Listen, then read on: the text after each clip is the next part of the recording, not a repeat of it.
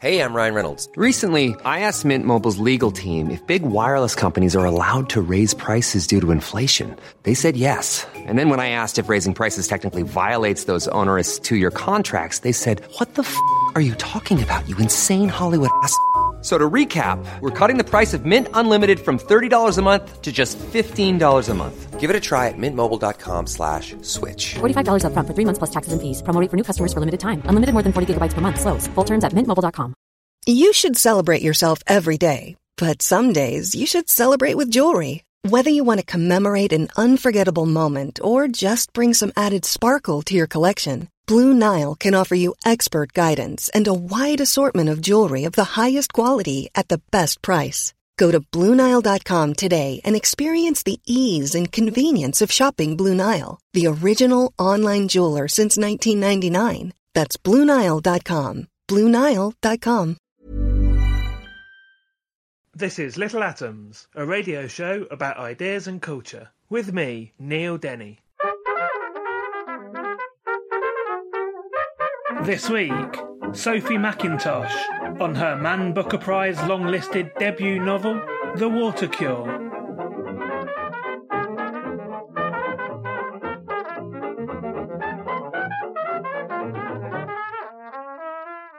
Sophie McIntosh won the 2016 White Review Short Story Prize and the 2016 Virago Stylish Short Story Competition, and has been published in Granta Magazine and Tank Magazine, among others. Her debut novel, The Water Cure, which we're going to be talking about today, was recently long-listed for the 2018 Man Booker Prize. Sophie, welcome to Little Atoms. Hi, thanks for having me. How would you describe The Water Cure? I tend to describe it as a sort of eerie feminist fable. It's about 3 girls who live on an island, separated from the rest of the world, and it's very much a sense of being out of time. And it's often described in reviews as a feminist dystopia, which has become there's a number of those around at the moment. But in the book, it's sort of self-described as a failed utopia, and I wonder which. I mean, I guess a failed utopia is a dystopia, but do you think the failed dystopia is a more accurate reflection? I think it is set in the future, so I'm comfortable describing it as a dystopia. I know that's kind of like a bit of a buzzword at the moment, and there's a lot of books that describe themselves as feminist dystopias, and I do think there's such a wide range of these books, and mine isn't like a swashbuckling kind of adventure tale. It's not a dystopia maybe like The Power or The Handmaid's Tale, where there's a lot of very involved world building, because it's very much more focused on the sisters themselves. It's more, I guess I kind of thought of it as being a dystopia, but we are only focused on their will. So what is happening is important, but it's more about what filters down to the family. I think it could be dystopia or failed utopia either way. I think it depends on your interpretation. I wanted to talk about how you got to that, not having all of the elaborate world building that one would normally expect in this type of book. Because first of all, I understood that when it first started out, it was quite a different novel. Yeah, when I started it out, it was more of a kind of eco-disaster thing, a lot more kind of sci-fi. I wanted to write this very big sci-fi book, but then it became a natural choice because I was more interested in what the sisters were doing and what they were feeling and their world. So for me, I was like, well, there's something has happened on the mainland, something has happened to take them away from it. And I'm interested in that, but I'm more interested in how it affects them on like a granular level. Like I wanted to really zoom in. And of course they are, fundamentally, captive on this island, and so are in a position of ignorance themselves, and therefore aren't really aware, only know what's going on in the outside world through what they are told. And that indeed might not necessarily be entirely accurate, and so to get to that point, once you embarked upon this bigger novel. So was that then multiple drafts and a sort of paring down process? Because as I said, the girls don't know that much about the outside world, so of course we as readers don't find out that much about it ourselves. Yeah, I think definitely in earlier drafts I went more into detail about kind of things that were happening, and it was a very conscious decision, the amount of information that I gave out. So I feel like there's a lot more behind it than what I've revealed. And yeah, I was very kind of sparing with the information I wanted to release, because I guess I wanted to keep the mystery and things, and maybe I could have given a little bit more. But I like the ambiguity. And when I was writing kind of the original first draft, and it was like kind of the big sci-fi adventure thing, there was a lot more detail about, you know, how they go about their daily life and maybe more action. But then I kept zoning in on their lives again and like these strange rituals they'd have together to keep them safe. And the more I kind of wrote those bits, the more I was like, oh, actually, this is like the heart of the story. This is what is important to me. The idea of how do you keep yourself safe in a dangerous world, and specifically a world dangerous as a woman. There's lots in this book that we can't really talk about because there is a sexual mystery. You know, there is stuff that we don't want to give away. But before we talk about, I want to talk about the girls in more detail. But let's just talk about the central setup. So these three sisters, they're living on ostensibly an island away from the mainland with their mother, who's only known in the book as Mother, and their father, who is known as King.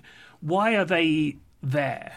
They're there to protect them from the outside world, and some kind of undisclosed disasters happened, which has resulted in a disease or kind of toxicity, which is fatal to women but not fatal to men. So men can spread it on, but women will be grievously affected. So they've been taken to this safe place, this island, and raised there away from the rest of the world to protect them from it. But then obviously there's the ambiguity. Is there really a disease? You know, what is the disease a metaphor for patriarchy, or is it a literal disease? There's some interpretations about it. But I definitely saw it as an actual disease while writing the book. And I think for me it was like a metaphor for patriarchy and the idea of, you know, living in a world that does feel like literally dangerous, because it feels abstractly dangerous a lot, but there are obviously very concrete threats within that kind of abstraction. It's interesting that you say that, because I mean, interestingly reading it, I guess, you know, weirdly reading it as a man, going to sound like one of those men on the internet now that go on about how there isn't really a patriarchy or something. I was reading it thinking, okay, well, this clearly is not really happening. They're being told that this thing is the situation in the outside world to stop them from leaving. But then, of course, you know, fundamentally, that then, even if it wasn't real, is still the scheme of a man who is keeping them there, you know, vaguely against their will, who happens to be called King. Yeah, I guess it's the idea of like, what is the real danger? Even if there is a danger outside that they're hiding from, is it better the devil you know, and they don't know, we don't know. It kind of, I guess, just makes this tension between which would be worse, to like live inside this strange utopia where you're protected apparently, but you are still undergoing lots of great harm, or take your chances in a world that you know is definitely harmful. So the three sisters, Grace, Leah and Skye, tell us something about them. So Grace is the oldest sister. She's the only one. She was a sister who was a baby before they arrived at the island. She is half sister to the others, and she is kind of, I don't know, I see her as like the tougher sister. She's very much no nonsense. She's quite emotionally cold. Leah is the middle sister. She's a lot more emotionally vulnerable and needy. This neediness can create problems then when new people come to the island. And Skye is the only one who's actually been born on the island, so she has this purity and is very protected by everyone else on the island. And they just all have very different dynamics to me, but I think the dynamics that I've seen in sibling relationships, in my own sibling relationships, in my own, you know, family experience and that of friends and things. So I was interested in how these dynamics work together, but how they work together in a world that's isolated, and, you know, like how strong they can be and how they tie into other instincts like the instinct to survive. And the story is split into chapters that are narrated often by Grace, often by Leah, but more unusually some chapters that are narrated by the three girls as one voice. Tell me about why you chose to do that. Well, I was interested in kind of how close they are. I wanted to demonstrate how their bond they have, because they've only ever known each other. They've only ever known each other in their family. So they are similar in lots of ways. So it made sense to me they would have this kind of shared narrative voice. I was inspired as well by the Virgin Suicides, and that's narrated in a kind of chorus voice, but it's very like a male gaze chorus voice.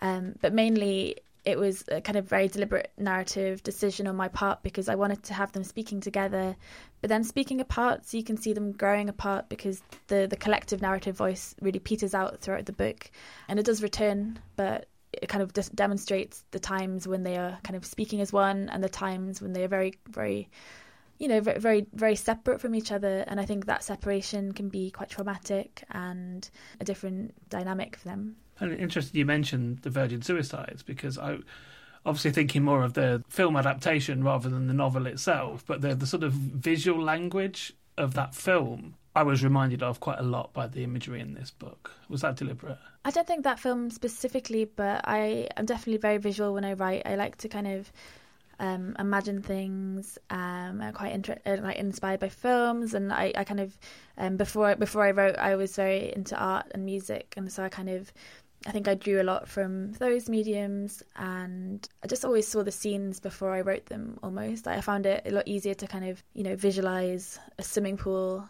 and what would happen within it. It was really fun. It was like having a little film in my head. The central act of the book is the arrival on the island. So King, basically at the beginning, has disappeared. So he's set up this situation where the women are there under his protection, and then he disappears right at the beginning of the novel, presumed dead. And then partway through the novel, 3 men arrive on the island, James, Lou and Gwyll. Tell me something about them. Where have they come from? So the 3 men, they're not really fleshed out very much in the book. I will be the first to admit, and I've seen people kind of be like, oh, I wish I'd seen more of the men, or the men are very one-dimensional. I'm like, yes, they are one-dimensional. That was kind of like a conscious decision on my part, because I guess for me, it's all about the sisters and their voice and their story. And they've never met men before, apart from their father. Yeah, so I kind of didn't want to create these caricatures, but I did want to they are essentially like plot devices, which sounds a bit mean to them, because I did develop a sort of affection for them the way you do with all characters. But to me, I didn't feel any kind of hesitance about just using them as essentially a little narrative hinge, just as a kind of a trigger for events to happen, the events that I felt needed to happen to drive the story onwards. And you say that, you couldn't help but develop some affection for those men, which is clearly exactly what happens in the story, despite all of their best intentions. Leah particularly starts to fall for one of them. Yeah, well, they're all human. I don't think the book is saying that men are bad or that women are bad or anything like that. I don't think there is the women are not perfect in the book, and the men are not all bad in the book as well. It's definitely not like a polemic saying that all men are terrible and all men want to kill all women and stuff. That wasn't my intention.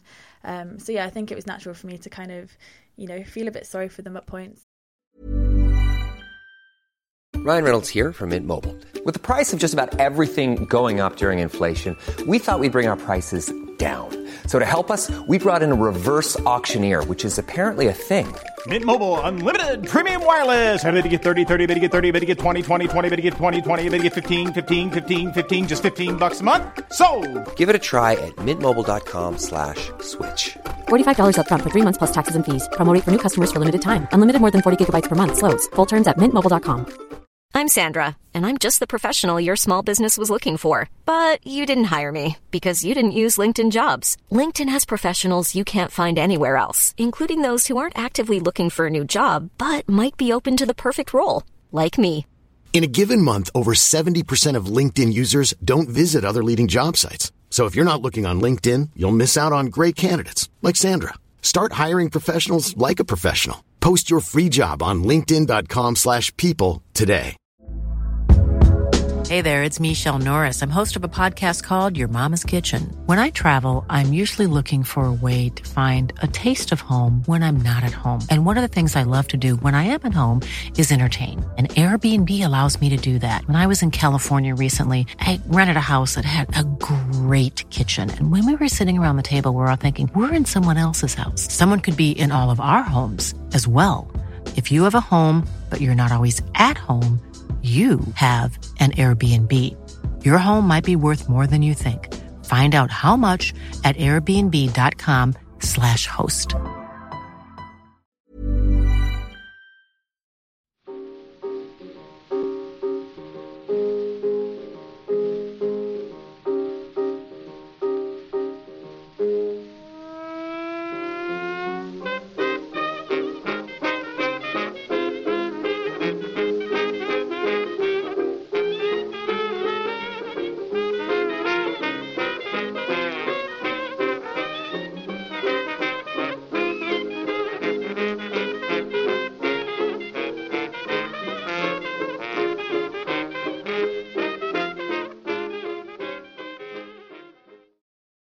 You're listening to Little Atoms. I'm Neil Denny. Today I'm talking to Sophie Mackintosh, and we're talking about her novel, The Water Cure.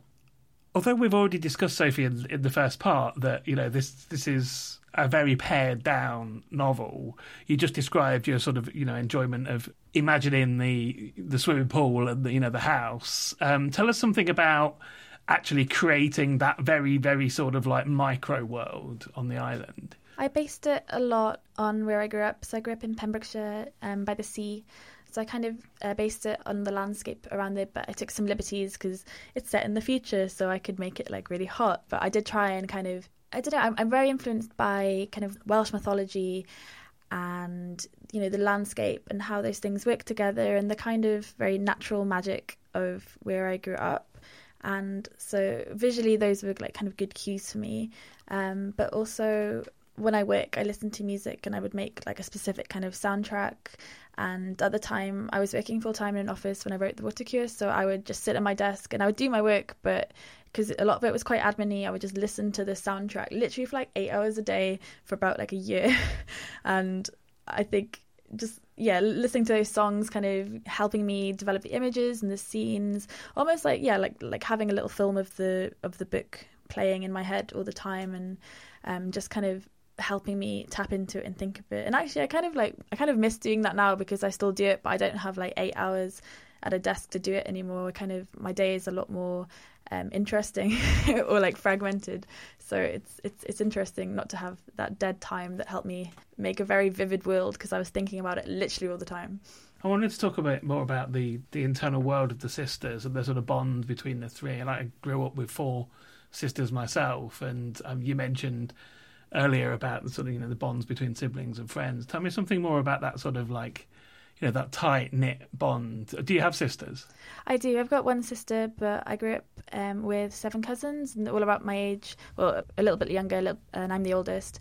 And we grew up very, very close. We spent a lot of our childhood together. So it was interesting to me because, you know, you grow apart and you are close. Me and my sister in particular are very, very close, and we were so close that we had like a secret language. She pretty much didn't talk until she was like 5 years old, because we had almost like a psychic bond. My mum describes it as I would talk for her, because we were only a year apart in age.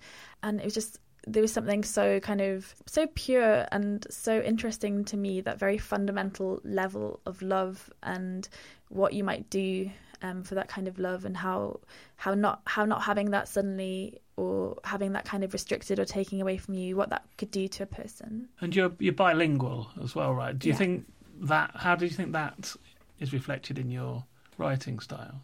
I think on a practical level, just because I went to Welsh-speaking schools, so I was used to switching between languages all the time, but also made me study a lot of Welsh literature, which at the time I really hated. But now I think it's given me just like maybe an intrinsic knowledge of kind of rhythms and stuff. I had to memorise like so many Welsh poems, and Welsh poetry is just so lyrical and so rhythmic in a way that I think just really kind of seeps into, I think it has affected the way I write, because things feel right when I write them, if that makes sense. Like I'm very into the rhythm and the structure of sentences. I like reading them out loud, and I did do poetry as well before I wrote fiction. I did try my hand at writing some Welsh poetry, but it was very bad. But I do think that brain switching for me was useful, and because Welsh is like such a beautiful language as well. It's a really beautiful language, and the rhythms and the sound, just the sound of the words, I think. Well, you've also, as I mentioned in the intro, won prizes for short stories. How was there then the sort of transition to writing a novel? Obviously, we've talked about how this novel is now a very different novel to what was originally conceived. But how did you find the sort of transition to the novel? I think I'd been writing novels besides short stories for the whole time, essentially. So it wasn't a big leap for me, but it's definitely a very different headspace. At least with a short story, if it doesn't work, you've only wasted maybe a few weeks on it. With a novel, it was very scary to think, I have to write this long thing and I have to invest all this time, and it really just might be awful and it might go absolutely nowhere, but I still want to write it. I think, short stories are kind of have their own small ecosystem, and then a long book is more of a chipping away at something over a long period of time.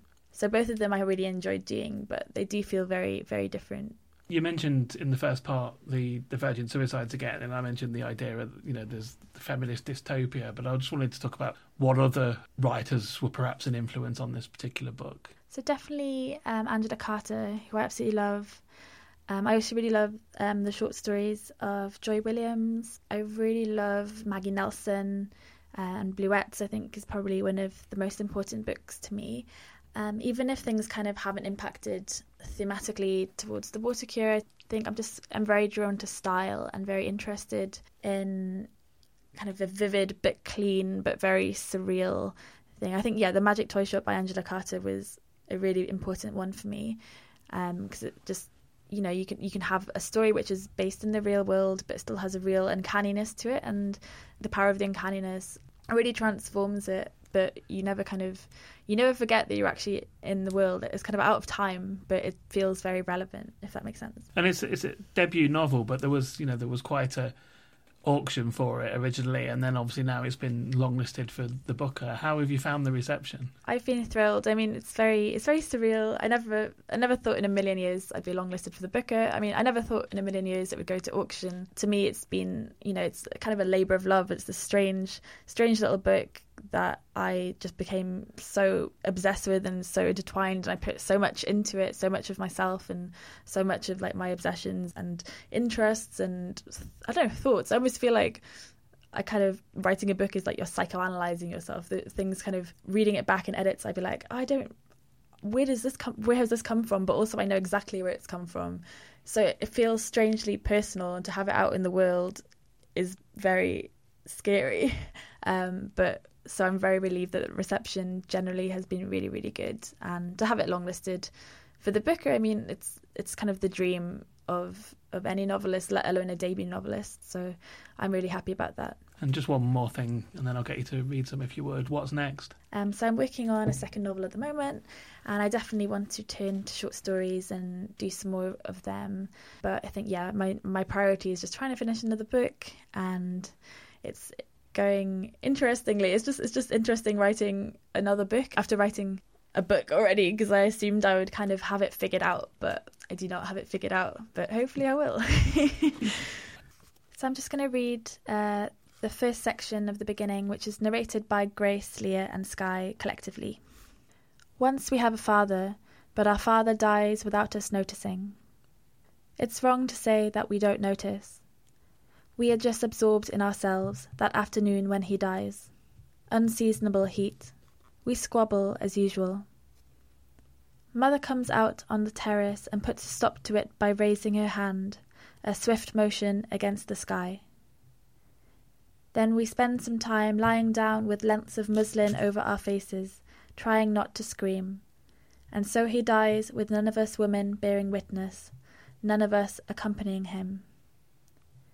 It is possible we drove him away, that the energy escaped our bodies despite our attempts to stifle it and became a smog clinging around the house, the forest, the beach. That was where we last saw him. He put a towel on the ground and lay down parallel to the sea, flat on the sand. He was resting, letting sweat gather along his top lip, his bare head. The interrogation begins at dinner when he fails to turn up.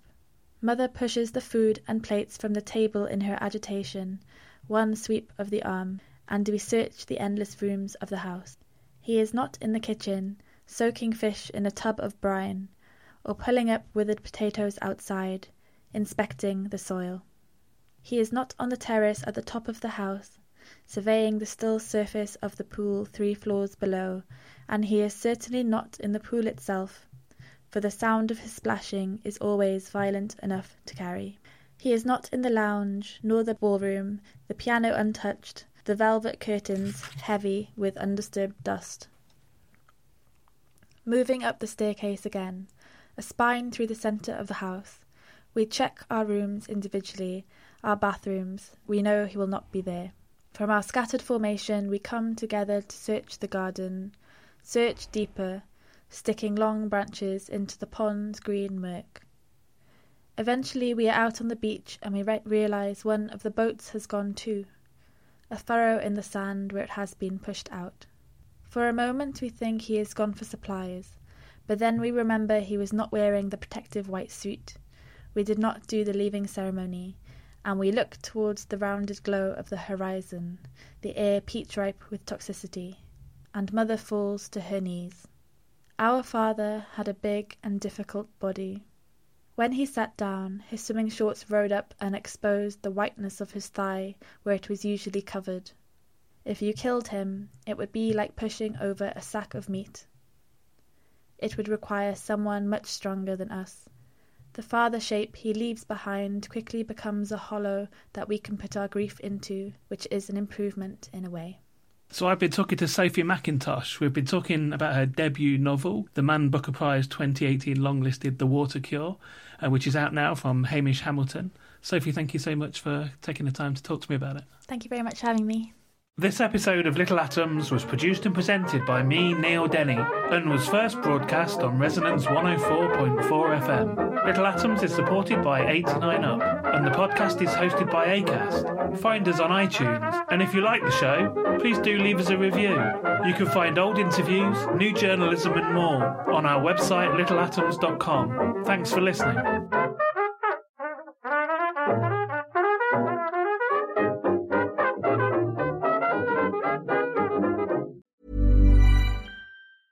Even when we're on a budget, we still deserve nice things. Quince is a place to scoop up stunning high-end goods for 50 to 80% less than similar brands.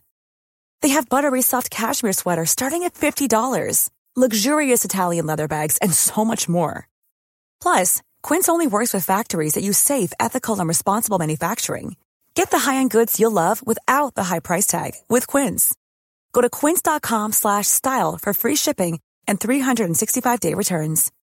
When you need mealtime inspiration, it's worth shopping Kroger, where you'll find over 30,000 mouth-watering choices that excite your inner foodie. And no matter what tasty choice you make, you'll enjoy our everyday low prices, plus extra ways to save, like digital coupons worth over $600 each week. You can also save up to $1 off per gallon at the pump with fuel points. More savings and more inspiring flavors make shopping Kroger worth it every time. Kroger, fresh for everyone. Fuel restrictions apply.